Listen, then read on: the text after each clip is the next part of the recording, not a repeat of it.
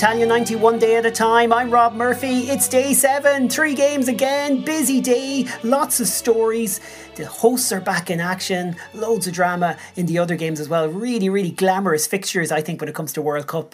Kieran O'Hara's with me. Kieran, I love when it's European teams against South American teams. I always just like that, or European teams against a African side in the second game of the day. Yeah, it also makes it different from watching the Euros. Exactly, because it's one of the things, Mick Foley, welcome back, that is different about World Cups 30 years ago. There were a lot more European sides than there are today. So you have groups with 3 European sides, for example. We know about that in Group F. So from that perspective, there's a bit more colour on this particular day. Yeah, there's a bit of colour. And I suppose the fact, you had the likes of Yugoslavia, Colombia. Again, the very fact that there was a Yugoslav team looking back 30 years ago, it's something from another era, and the idea of them playing Colombia, it's a bit of exotica about it. And again, your natural sort of your memory goes back, and you kind of remember the fact that you never saw these teams. Really, you only knew the names. You were waiting to see the Valderramas and the Higuitas and the Stojkovic's and these boys, because you just didn't see them. You just didn't see them. So it was the whole thing was sort of just such a huge novelty, it would stop the clock for a couple of hours for you in the afternoon, On the line, making his debut on our Italia 90 podcast, but we're delighted to have him along, a man who knows this era inside out, and a sports journalist based in the United States of America now, but well known to a lot of our listeners from Ireland. Dave Hannigan, you are very welcome along. Thanks for having me, guys. Great to be here. Trip down memory lane. I was 19 years old that summer, so it's hazy, but it's still great, very, very fond memories of that tournament. And again, for the reasons that Mick says, the likes of the Colombians and even some of the Yugoslavs, and definitely the Cameroonians, you knew the names from reading. You remember there used to be a page in Shoot magazine, Planet Soccer around the world, and that's where you knew some of those names from. You really didn't see a whole lot of them. Like today, obviously the whole world plays in Europe and we get to see everything. But that there was a glamour and there was a kind of a novelty, and it was exotic, and we really couldn't let any game go by, because you'd never know when you'd see these people again on your screens, in a way that I think the World Cup today is devalued, because we see all of the world's greatest players every week in the various top European leagues. Kieran has a full collection of Shoot magazines. How much do you want? Yeah, he's going to be quoting from it this entire podcast. we can negotiate off air, Dave. Mick, go ahead. Sorry. No, you're fine. No, I was kind of just going to echo that idea that, I think the 90 World Cup, can't quite recall the 94 World Cup, but even I'm just thinking in terms of the stadia and everything looked different, everything looked different.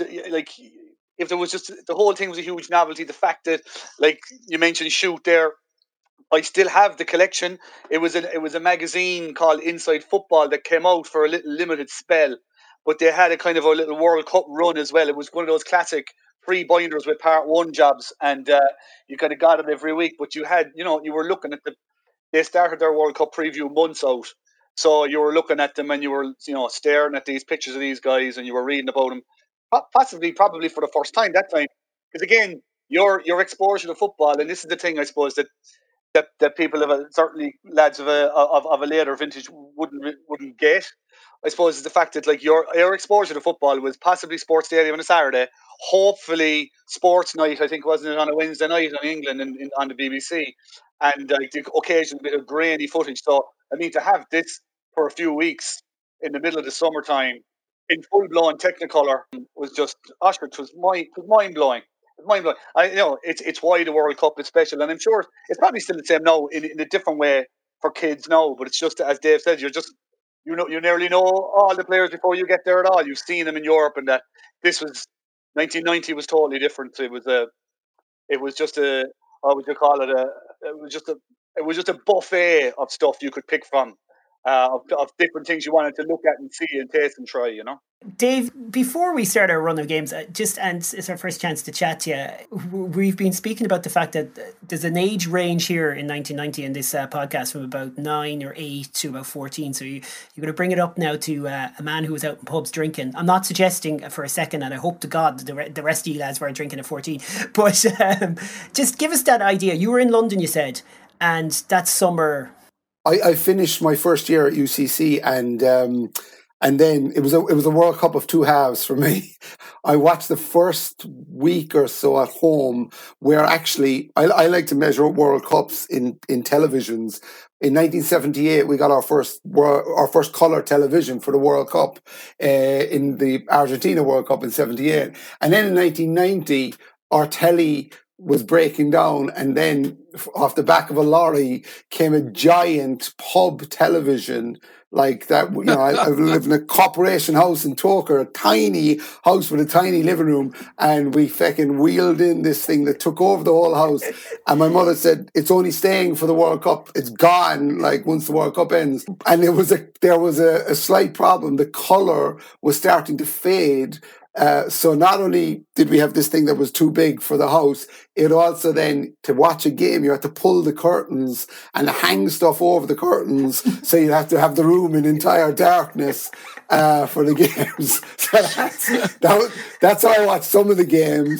And then the other games I watched when I was still in Cork. I watched in a pub called the Maltings, down by UCC, and then I moved to London to work for the summer, which I guess everybody used to do back then. And I went to London to work on the sites, and I ended up watching the rest of it in an estate called Phibbsbridge Estate, which I didn't know at the time was one of the toughest estates in South London. They used to shoot the Bill there. Remember the Bill, the TV show? They used to shoot the Bill, and one of my relatives was a kind of a ne'er-do-well, and he was living there. So I kind of fell in with him and his missus. And it was funny, like, because we were, the second half of the World Cup then became about Ireland pushing on, and then Ireland famously losing and being knocked out. And then the English, losing that epic semi to Germany. And that was...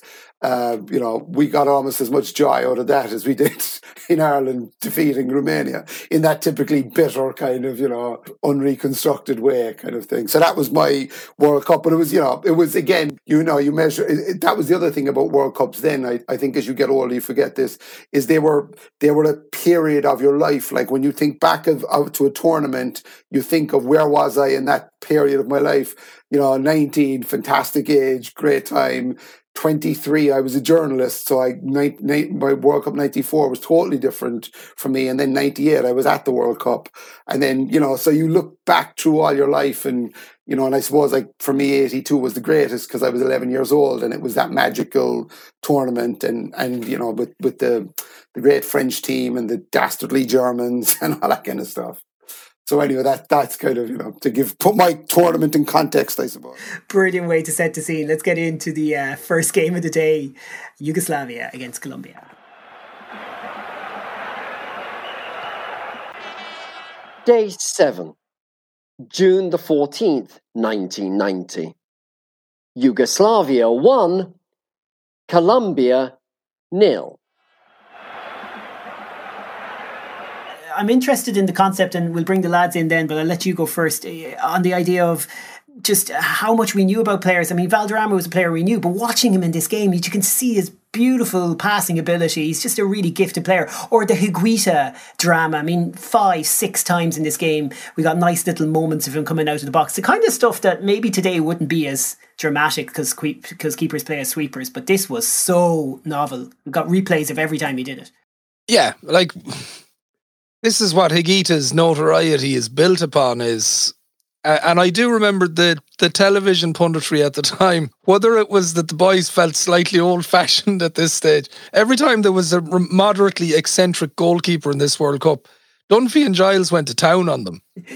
And we're going to see that as the tournament goes along with Sergio Goycochea. Like they had a real bugbear with him. But Higuita was the beginning of this. They were just kind of long-haired, garish jerseys. What the hell is he doing rushing out? And it was one of those, it gave them that beautiful moment where they were going to go, this is going to come back and haunt the Colombians. So the great thing about Valderrama, our knowledge of him would have been so minimal. I think I had seen him play once prior to this World Cup, which was, I think Manchester United might have played Montpellier in some game that I caught on Eurosport or something. But I mean, to put it in perspective, the French league, we talked about the Spanish league not being what it is today then. The French league was 6th or 7th in Europe at this stage. Like, the French national sport is cycling, it's not soccer. And Montpellier are not Paris Saint-Germain or... No, it's not tractor pulling either. But it's not the national sport in France. Like, their obsession at that point definitely was cycling. And, you know, you kind of feel when you do see him playing in this World Cup, he should have been playing at a much higher level than that. Montpellier aren't Bordeaux. They're not OM. They're not Paris Saint-Germain. They're not one of the powerhouses of French football. And the one thing that I kept thinking watching this game was, this guy should have been playing in Italy. That's the level of class he had at the time. He should have been playing Italian football, not living on the Côte d'Azur in south of France. I agree, 100%. Freddie Rincon was in there playing really well, and there was a lot of good players in that team. I don't know, like... Colombia, I was trying to put myself in the time frame though. Like, Colombia hadn't been in a World Cup for many, many years. I'm watching them with today's eyes, which is they're one of the stronger South American sides. But as we outlined in game one, they kind of just struggled their way to this tournament, and yet they left a legacy after that. Then they did, and like, I mean, I suppose the whole history of Colombian football from that era obviously is shadowed by the events in Colombia. The issues around Pablo Escobar and the narco trafficking that was obviously going on, the cartels, their influence on football in Colombia at that time.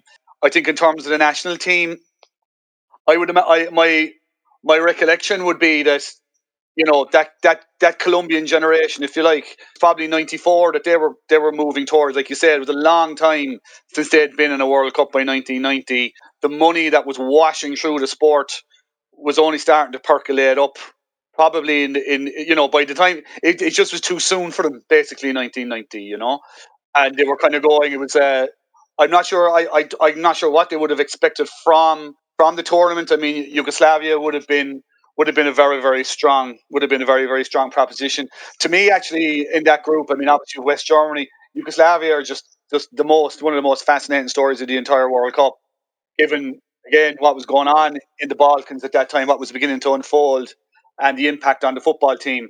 Like, it was, I know you touched on it in an earlier episode about whatever about the Balkan War, but if that Yugoslav team had stayed together, and the team and the players that were coming behind them, you were probably looking at, if Yugoslavia had still been in existence in 1994, they had won the World Championship in 1987. I'd say they would have gone very close to winning the World Cup in 1994. Just looking at the names alone that were already there and that were coming in. Like, in 1990, you already had Robert Yarni, you had Boban, who didn't actually travel to the World Cup. He wasn't in the squad that year. Alan Boksic.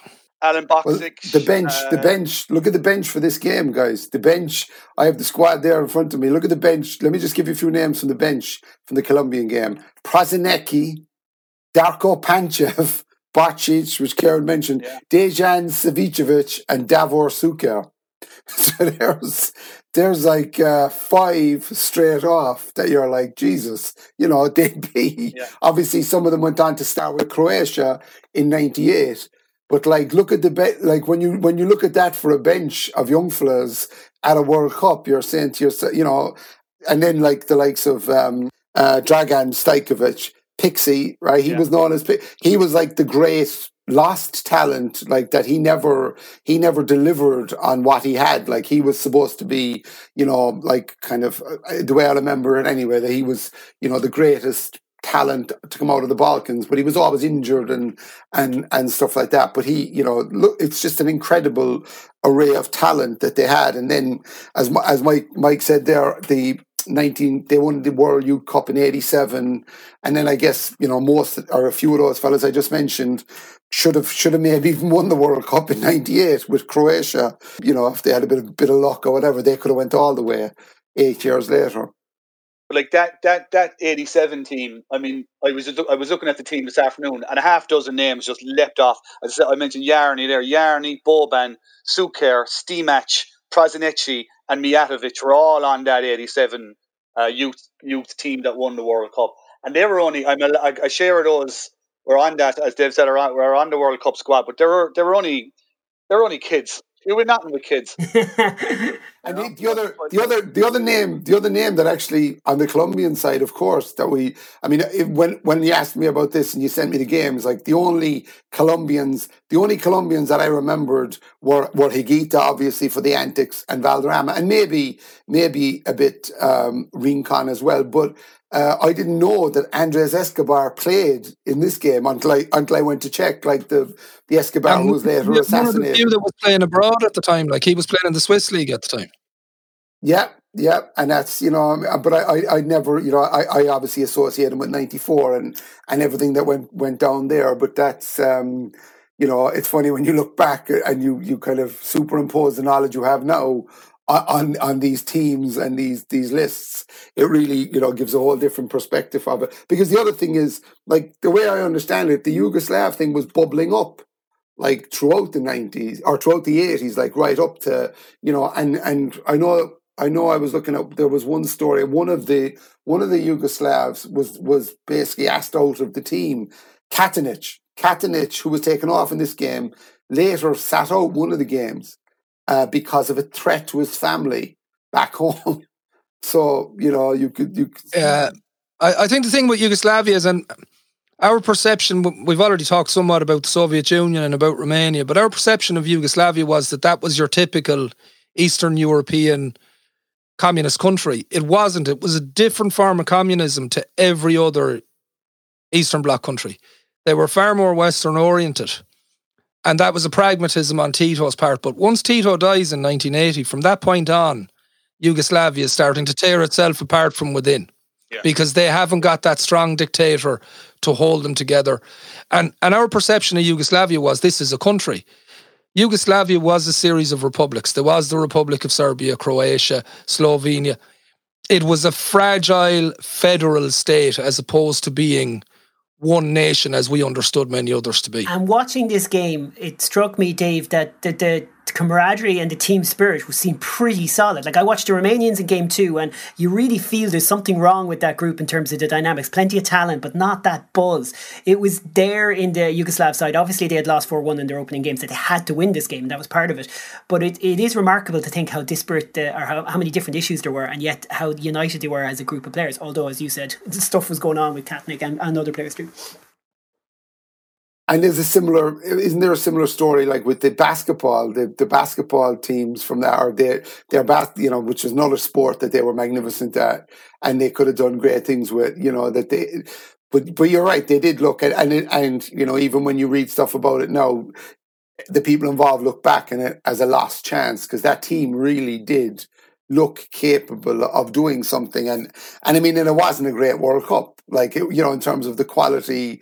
I think they could have, if they get past Argentina, who knows? But whatever, I guess that's what it's all about. But certainly a great kind of what if story, There's 2 episodes really in the run up to the World Cup from a Yugoslav point of view. When you even at the time, I'd say if my 13-year-old self had been aware of them, you just have been shaking your head, like. But looking back now, they're extraordinary. Really, there was a club game between Dinamo Zagreb and Red Star. It was one of the worst episodes of hooliganism in European football history. The upshot of it all, there was Arkan, the infamous war criminal. From later on in Yugoslav history, was in the Red Star end, marshalling some of the supporters from the Red Star side. A riot essentially erupted. The stadium was eventually set on fire before the end of it. But in the middle of all of this going on, some of the Zagreb supporters tried to invade the other end of the ground through the pitch to get to the Red Star players. And what happened in the middle of it was Zvonimir Boban, who was playing for Zagreb, actually attacked a police officer who was trying to stop Zagreb fans. And as a result, that was essentially why he didn't go to the World Cup. He'd obviously pinned his colours to the Croatian mast in that way, so he couldn't go. Their last friendly was in Zagreb before the World Cup. It was against the Netherlands, and the local supporters who turned out booed the Yugoslav anthem. They booed the coach. They booed the players. They actually the Croat flag, of course, is quite similar to the Dutch flag, so they manufactured flags to reflect that and give their support to the Dutch. So I mean, when you think about it, it was a desperately tense, desperately dangerous sort of scenario for them. And as Dave mentioned, Katanec, that was before the World Cup quarterfinal against Argentina. His family were threatened, and he asked. I think it was like 4 or 5 hours before the game, or something like that. It was very close to kickoff. He just said, I can't go out. He wasn't used off the bench, nothing. So I mean, for them to go into the first game then against West Germany, play quite well, but still get hockeyed 4-1. And they obviously needed a result, but to pull out the sort of, and it's interesting actually. I mean, one of the things about when you're looking for highlights and looking for recordings of the games now on YouTube and various other places, you're praying to God you come across one with Barry Davis doing the commentary. And the highlights I came across, the footage I came across for Yugoslavia and Colombia had Barry Davis, and it's a 1-0 win. It's a goal from Jazic. Great goal. It's a beautiful goal. It's Susic just kind of dinks a little cross over. He chests it about 6-7 yards out, and he just volleys it. Higuita falls back on his backside, and kind of the camera goes back to him. He's kind of sitting there like a guy on the beach with his hands behind him and his knees up, kind of going, "What the hell am I meant to do about that?" Yeah. But Barry Davis has a line. It's nothing, but again, in his brilliantly sparing way, it kind of saves you having to watch the entire game. I think it's about 7 words. He just says Susic, Jazic, yes, they've got it right. So you kind of know from that obviously the Yugoslavs have been getting very close to nailing it, yes, but they haven't nailed it yet. I know they nailed it. And then after that, they rattle one off the crossbar very soon afterwards. It's a beautiful move. Stojkovic is in the middle of it. Jarni makes a run to set that post hitting chance up, and it's just mesmerising. He's only just off the bench, Mick, and I had to check who was that because I was just kind of idly watching it, and it's amazing. One of the things I've discovered rewatching these games is you get a chill in the back of your neck when you realise, Jesus, that's Jarni. I've been watching him. I watched him in the late 90s in way more detail. But there he is as a young lad. It's like transported in time, and that was an amazing run that he did. Yeah, it's just It's a fabulous goal. The goal, and then the shot off the crossbar that you just described with Jarni in the middle of it is fabulous. So you see these little kind of cameos of how brilliant Yugoslavia could be at that time. But again, it was interesting actually reading some of the media before the World Cup. There was questions over their spirit, which I suppose, to be kind to them, was probably connected to what was going on at home rather than their mental fortitude, let's say. But I think again, maybe it could be the argument made with the West German game when the West Germans went after them. They kind of fell away a little bit, but on the day against Colombia, they had it. They got it sorted in the end. Now they got it sorted for long enough to win the game. Anyway. I've seen interviews with the goalkeeper Thomas Ivkovic since, where he said that prior to the World Cup they were all taken into a room, and he didn't contextualize it with the example of the game between Red Star and Dinamo. But I'd say that was the background. That's what caused it. They were taken into a room and they basically said, listen, we're putting all that aside. We're here to play for each other. And I think that was the only way they were able to achieve unity, because you can't unite that group when you've got so many nationalities represented unless it's about being honourable to each other. 2 points on the board in their opening game meant Colombia were by no means out after this defeat. They were still right in the hunt for the knockout stages. But what was really important after this victory for Yugoslavia was they were right back in it, although they still needed a big result against UAE. That's the end of this game. Let's move on.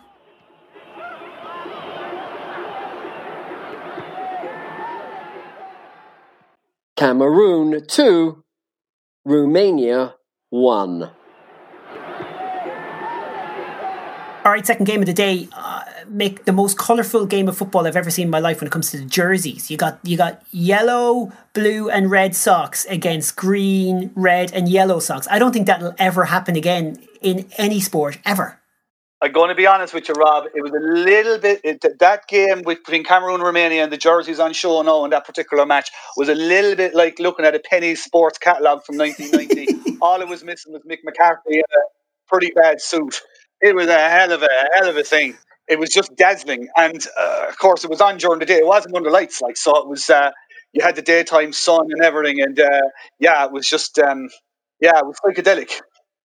I'm just wondering what it looked like on the big telly in Toher. I'm trying to. Here's my memory of that World Cup.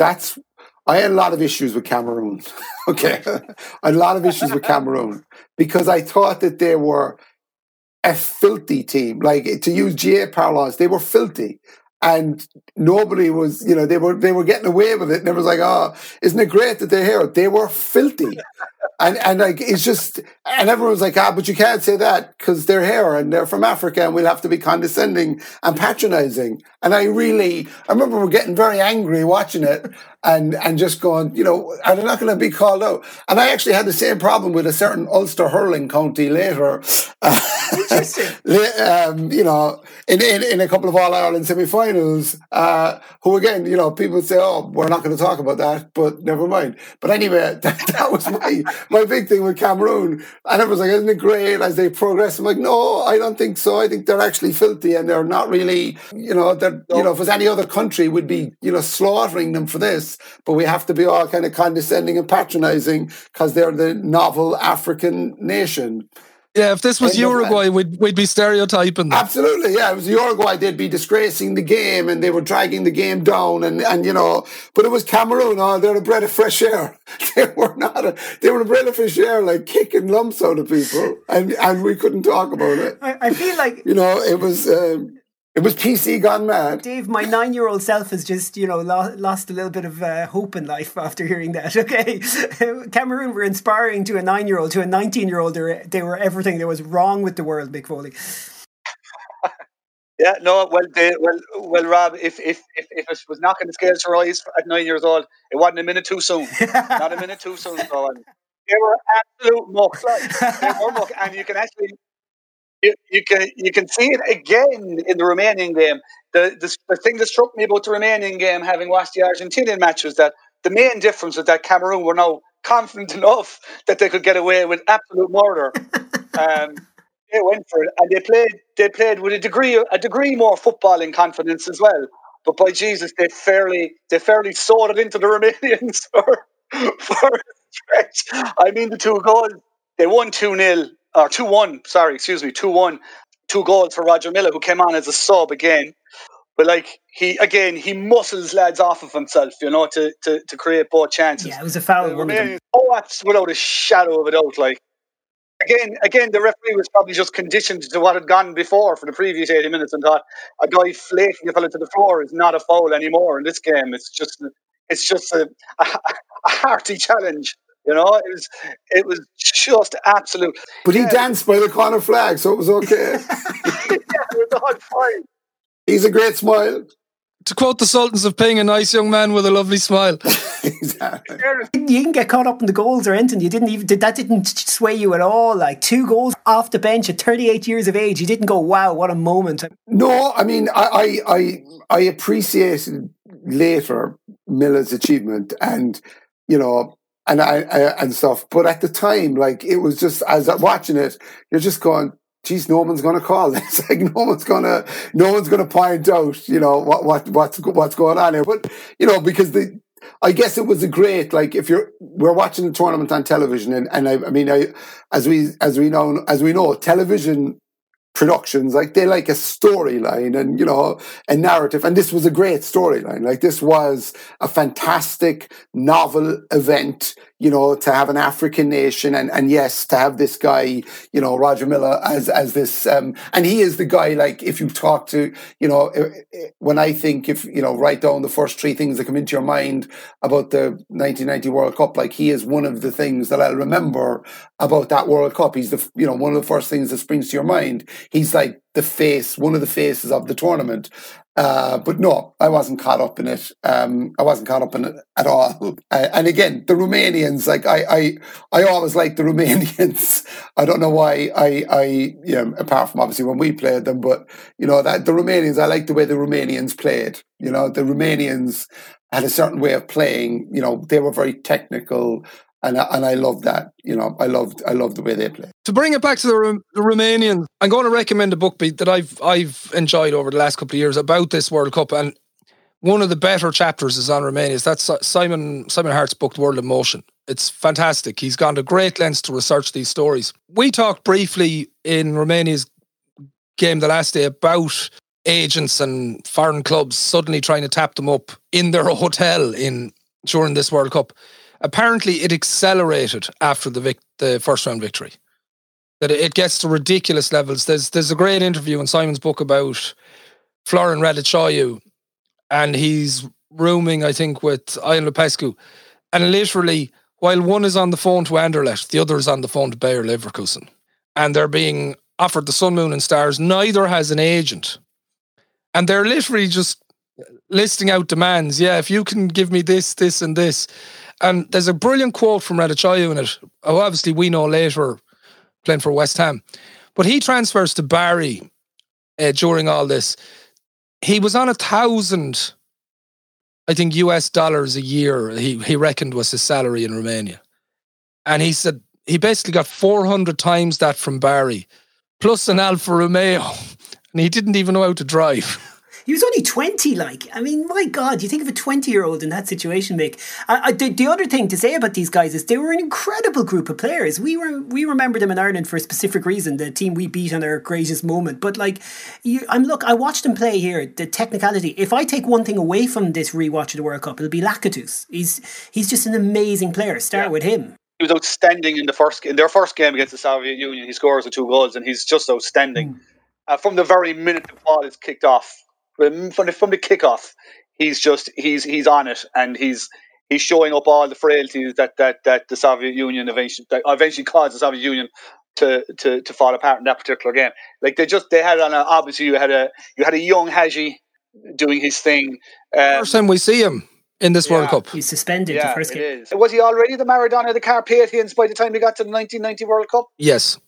I think he was. I think that because I think I remember reading that during this World Cup or hearing it maybe hearing it from George Hamilton for some reason. He's taken off in this game and the fans audibly boo. They are not happy. He's not happy. But the thing here that's most fascinating about the Romanians, part of our, and I won't say ignorance because it's not that we were ignoring international football, but during that European ban for English clubs, our focus on European club football dissipates. Irish clubs are still in it, but as we all know, generally it's English clubs that Irish fans support. And with that ban, we stopped paying attention. We should have known about Marius Lakatos. He scored 2 goals in a European Cup final. When Steaua win, he's no flash in the pan that suddenly arrives at Italia 90. This is a guy with quality. That had delivered a Champions League, as we would call it now, the European Cup for Steaua Bucharest. Actually, in the book, one of the most fascinating stories, the person that was over Steaua at the time was Valentin Ceausescu, Nicolae Ceausescu's son. And when his parents are like the only dictators from the Warsaw Pact who ultimately are killed by their own people, they're shot by firing squad. Lakatos is the person that hides Valentin Ceausescu to save his life. That's the relationship that those players have had with him. And he talks openly about it in the book that he wasn't his father's son in that way. He was someone that worked within their football club that they all had great time for.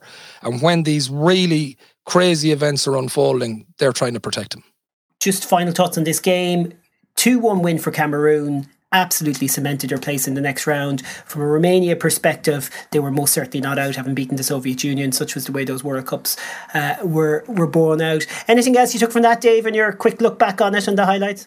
No, I guess I associated Popescu in my memory. I had associated Georgi Popescu with the '94 World Cup. Yeah, but he was brilliant here. Or joining certainly Yeah, I didn't remember. I had no memory of that. And then I see Dumitrescu was on the bench, who later obviously moves to Spurs as well, if memory serves me correctly. That's right, Illy Dumitrescu. Yeah. Was that the Ozzy Ardiles kind of? Was that the Ozzy Ardiles years? But that was it. And again, going back to Kieran's point, which I think is really interesting, is like that we were very insular and very English, if you want to say that, in our outlook. Because I remember when United played against Barcelona and Hagi, like I hadn't seen Hagi for a couple of years, that kind of way. Like that was 3 years later, wasn't it? 3 years or 4 years later, when United played Barca in the Champions League and Hagi was playing, and you're like, oh, there's Hagi. I haven't seen him for a while.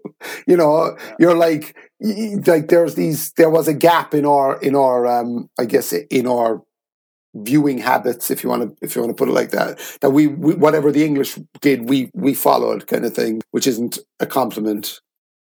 Yeah, well, I mean, the AC Milan's win that year in the European Cup final wasn't even televised live in the UK.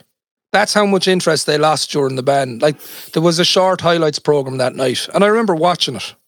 But that thing, that insularity in England. Remember a couple of years ago, the Daily Mail had the Ballon d'Or award, and they had a picture saying Messi, Ronaldo, and some other guy, and it was Xavi. And it was like, they had no time for Xavi. Like he was not good enough for them, and whatever. Like everyone else in Europe was like, oh, Xavi's very credible third place, not for the Daily Mail. So I think that those habits are going to die hard. We got to move on because we got a game to cover. I like Kieran, you said it yesterday, we're going to have our lists, and one of my new lists that I've drawn up is, because I'm just enjoying all the tackling in this World Cup, is my favourite tackle. So far, Mick McCarthy is in the nominations, and Popescu for a tackle on Makanaki in this game was just glorious. Sliding tackles, goal-saving tackles. Some of the defending's amazing when players just went all in. But anyways, enough of that. Next game.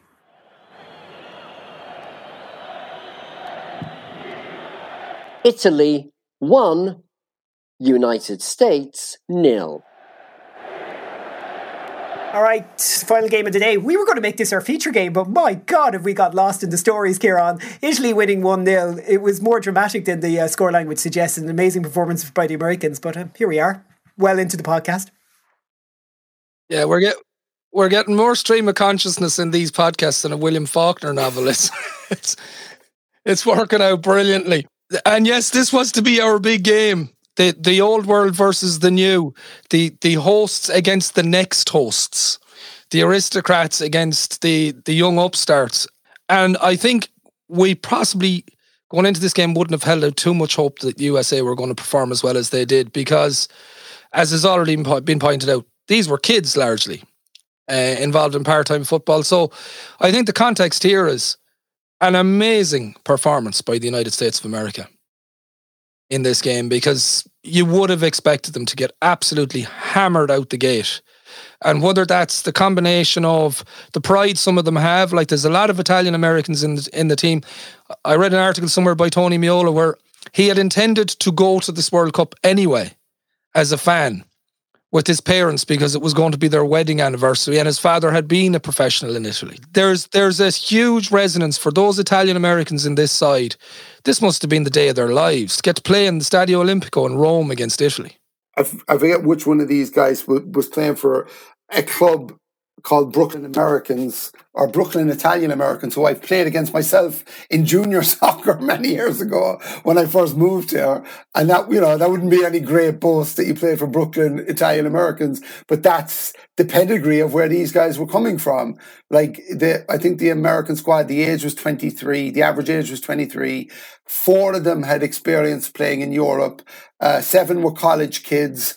And the rest had all knocked around the various semi-pro and indoor leagues. A couple of them were very accomplished indoor players, which again isn't a great kind of boast, I don't think. And here they are looking at, lining up against, Parisi and Maldini and this Italian team who's, the team is loaded and the bench is loaded, and these guys really have absolutely no pedigree. But as the person living in America, I think it's important to put it in context of this is a seismic moment in American soccer history.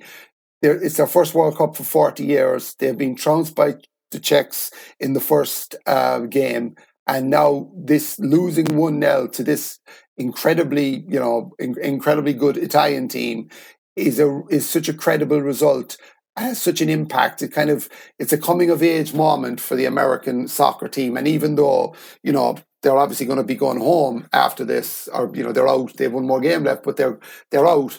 That was the game that showed, America could compete and set up America for what would be, much better World Cups.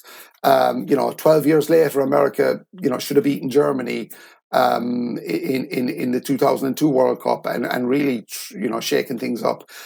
It would be impossible in 1990 to imagine the American team of 2002 achieving that, but that was made possible by these kind of pioneers, if you like. And even if you look today, I looked up some of the guys because I love Where Are They Now stuff, and one of them's an investment banker, one of them's a lawyer.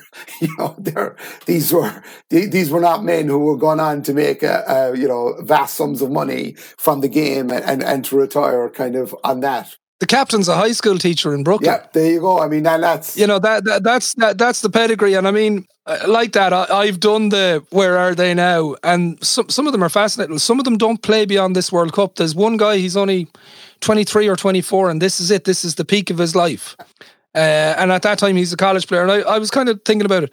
If you're a college footballer, and obviously not a footballer by American standards, college soccer player, and you get to go on a trip where basically the roots of it are you get to Rome and Florence, God, I'd be happy. It's kind of, and the other thing to remember too is the context of where American soccer was at.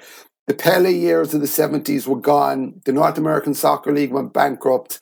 They had no national league for over a decade, and this is right smack in the middle of that decade.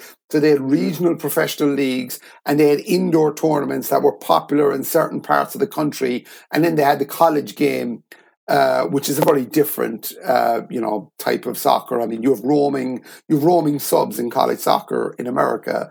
It's a different sport or different kind of sport than professional soccer. So really, to come from there, they really are underdogs. Mixing it with, and I think at the time it's fair to say the Serie A was the greatest league in the world, right? In 1990, I think the 80s and Serie A were the golden years. So by 1990 was still the league in the world. The world's best players were there. And here you have the Italian team, many of them lionizing it or lauding it in Serie A, playing a bunch of college kids. It's a very, very romantic tale. Mick, how did they go about this game? What made them so competitive in it? They went 11 men behind the ball whenever they didn't have it. That's basically it. But no, in fairness, it was more than that. I mean, it was, they'd obviously taken an awful tanking in the first game. And on the way to the game, I saw a note in an article saying, like, when the team bus was on the way to the Olympic Stadium, the Italian fans were outside, like, putting the two hands up, five fingers up in each hand, as though to say, it's going to be 10. You're going to concede 10 tonight.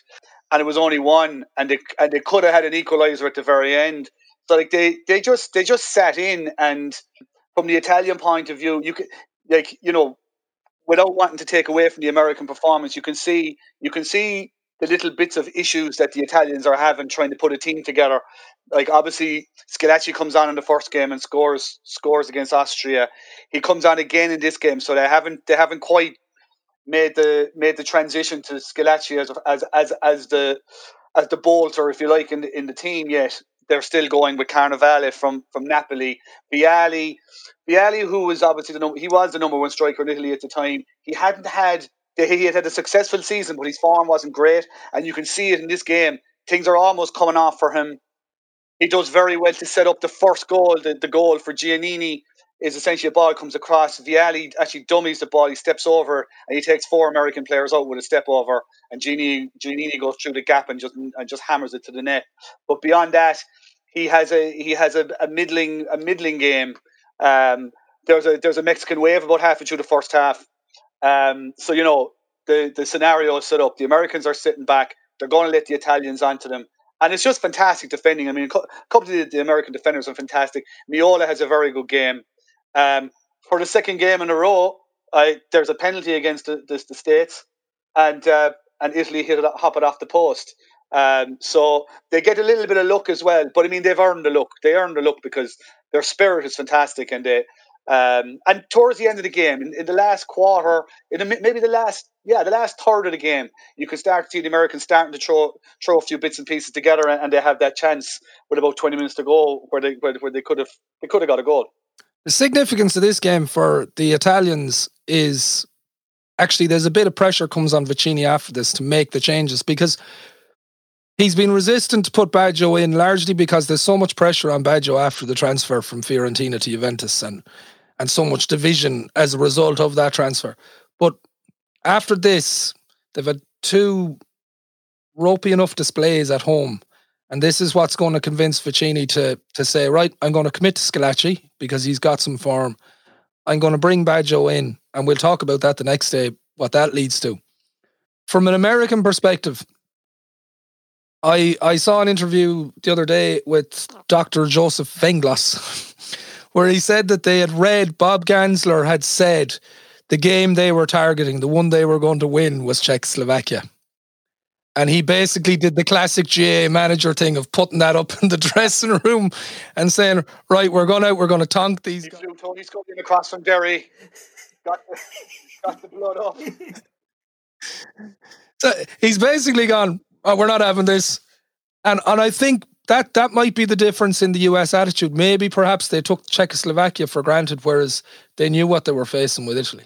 I don't know, Kieran. I don't think an American team, with even allowing for the innate American confidence in all things, I don't think they would be looking at a team of European players and thinking, oh, these will be this will be easy for us. I can see that being kind of the issue. Well, perhaps Dr. Joe made it up in the classic. Yeah, exactly. Because I really, as well. because these fellas, look at the pedigree. I mean, John Harkes obviously played a lot in the 90s for Sheffield Wednesday and Derby. And actually, there's a great story about Ron Atkinson. Remember, Ron Atkinson was given the 6 weeks to save Nottingham Forest one time, and Harkes was retired, and he called up Big Ron, and Big Ron famously said, "Harksy, get over here. You've plenty left in your locker yet." Harkes was out of retirement, drafted into the Forest team, and it turns out he didn't have much left in his locker at all. Big Ron's hunch was incorrect. And the other thing about this American team that, and at the time, I didn't care 2 jots about the American team. I'm interested in this American team now because I've been here 20 years and I've been interested in American soccer for that time and the history of it in particular, which is very interesting. But I love Harkes was a key player on the team, and Eric Winalda was on the bench, who I think was playing in Germany at the time. And of course, in 98 then, Harkes was having an affair with Winalda's wife, and that kind of messed up the American team at the 1998 World Cup. It's amazing. Dave, have you come across the podcast American Fiasco, which is on that? I recommend it to the listeners. It's a 6-part podcast done by WNYC, and it's incredible. It charts the whole story of what went wrong in that 98 World Cup, because there was a feeling that what happened in 2002 could have happened in 98 had the progression worked. Well, certainly, I mean, in 98, they had their own professional league. They were in a much, much stronger position. More of the Americans had played abroad by 1998 and played abroad regularly, than this team in 1990. I mean, this was a greenhorn team, if you want to describe it like that. But yeah, 1998 was a catalogue of different disasters. The Winalda Harkes thing was kind of only one of them, but that was an important one, I guess. I think Winalda missed this game because he'd actually been sent off in the Czechoslovakia game. Yeah. And he would be a key player, because in my memory of the US team, and I think at the time Ireland used to play them once a year in a friendly, they became the new Poland to the FAI. It was like, let's play America in a friendly. But I do remember Winalda he was their most prolific native-born player at the time, because they did have guys like Roy Wegerle subsequently and things like that. But he was the guy that they looked to. So he'd have been a huge miss for them in terms of this game against Italy, in terms of what he might have offered going forward. Absolutely. And he was a very kind of typical striker, very cocky, abrasive, Took his chances. He actually, I just looked it up there now. He wasn't in Germany yet. He would do very well in Germany afterwards with Saarbrücken and Bochum, but he was definitely a loss. The problem my problem with when I'm analysing something like this now is Wijnaldum pollutes the television screen here as a pundit and ruins my enjoyment of otherwise perfectly good matches. A real empty vessel makes the most noise kind of character. So when I look back, I'm with John Harkes in the Harkes Ronaldo love affair or bizarre love triangle or whatever however we want to describe it. But the problem, when I look at the American stuff now, obviously, as I said, I could have cared less about the American team in 1990, but that is a fascinating team. Because of everything that had, and I suppose as well, the one thing about those guys was they were like the post-Pele generation, because that mad few years in the 70s when you had Pele and Best and Gordon Banks and all these Beckenbauer and these lads, all of that, Johnny Giles in Vancouver, all this kind of stuff, Ray Tracy, all these guys. That that were the generation of the 70s. They were kids in the 70s who grew up, and then thought soccer was more possible than ever before. But there was one thing just before we move any further. It was interesting just from the American point of view. As Dave has outlined there really well, it was such a landmark moment for American football, and say US soccer, that it struck me in the build into the World Cup for them. Everything was such a huge struggle. Even at that very moment when they were so close to making this huge leap and having this landmark moment, every little thing was a battle. They had an encounter with the Italians before they ever met them on the field.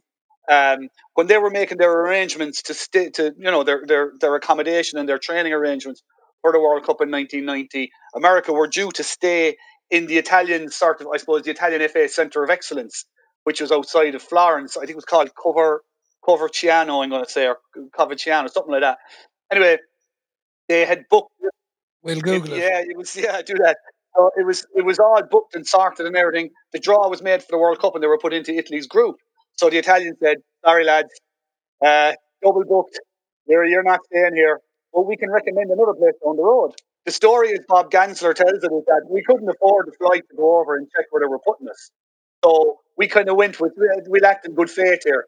So they turned up, and in kind of Saipan style, the first thing they saw was the barbed wire around the perimeter of the, in inverted commas, Olympic standard training facility that they were put into. It was a place called Tirrenia. It was quite close to Coverciano, but it was kind of it was a little bit more escape to victory, let's say, than anything. Calling, the players talked about, they found a decent Italian restaurant, so they at least got one good meal a day. They went out and had a meal, but they were sequestered entirely. They had been talking about staying in a downtown hotel and kind of soaking up the vibe and all the atmosphere of the World Cup. They decided to go out of town, and they kind of really were getting on each other's wick. There had to be a team meeting, kind of pretty serious team meeting, about sort of everybody pulling their weight. Some of the training sessions were a bit saucy because I think some of the squad players were getting a bit sick of not getting the game and a bit sick of being there and started kicking the first 11. So that was a problem for them. The money they were, as we were talking about, none of them were professional players as such. So they were given contracts by the US Soccer Federation, but they were very poor contracts. Actually, in fact, I think Werner Fricker, who was the head of the US Soccer Federation, he had a construction company, and he put up his construction company as collateral against a loan to help to fund the team when they went to Italia 90. So a lot of people had a lot of stuff invested in this, but they had all that going on, which obviously engendered a certain team spirit. But they were obviously too much on top of each other at times. For it almost came apart on them. But again, that game against Italy, and to see them in the second half opening up, and their big chance for the goal before we forget I know we mentioned it in passing, but it's a free kick from Ramos that Zenga kind of parries. Guy comes, I just can't remember who the guy was who came in for the rebound. Murray, was it Murray? I think it was Murray, yeah. You're dead right, Dave. He hits it, at point blank range. Zenga makes a terrific save, great save. with his legs. Squeezes under Zenga, but it's kind of spinning towards the goal line and it's cleared away. But in that moment, like, there's you can almost sense the intake of breath in the Olympic Stadium, and they get away with it. And Italy kind of ease it out and they win the game. They finish up to a chorus of whistling. It was just definitely. I mean, if you compare it to the atmosphere that greeted them at the start of the Austrian game, when it's just wonderful noise. And by the end of the second game, as Kieran was saying, you know, the fans are starting to lose faith. The media are starting to lose faith, and you know, things are now set for Italy. They kind of have to not reinvent themselves, but they certainly have to reset if they're going to go any further in the competition. And America have had that impact on them. Brilliantly summarised. We have reached our time limit. Kieran. I was just going to say, I take back everything I said about them having a nice trip in Florence and Rome. It sounds a bit more like the 1998 story. Again, listen to American Fiasco and you'll hear about the chateau they stayed in, Dave. That didn't go very well for them, did it? Well, the thing that saddens me about this is the American national team is now awash with money. Nike have poured literally billions into this whole operation now in terms of money, and yet I don't think America has moved on at all. It has moved on, but not enough. Has not progressed like it should have progressed. It's been 30 years. You know, are we producing many better players than we were then? Not. I don't think we're producing a lot more quantity, but not a lot more quality because of, you know, the price of. It's a middle class game in America. They haven't opened it up to a poorer demographic. They've excluded large constituencies. And that's why I think America is almost an underachiever, even as we celebrate this great underdog moment in their history. Yeah, it would be something that we will try and explore a little bit more on another podcast because, my God, it's fascinating, the American story. When we get to the USA 94 World Cup podcast, Kieran. Maybe we'll just do it around the Austria game, Dave. Rob, I think we're not going to be too enthralled by the football in that one, so I'll be glad of a few yarns. Dave, thank you so much for joining us. I know our listeners will have loved that, so thanks a million. Thanks a lot, lads. Thanks for having me. Mick, we will talk to you in a few days. You're back within 2 days. We've left a big gap, and now the fixture list is very unfair. How are you going to recuperate? It's ridiculous. I know how Club GA teams feel now.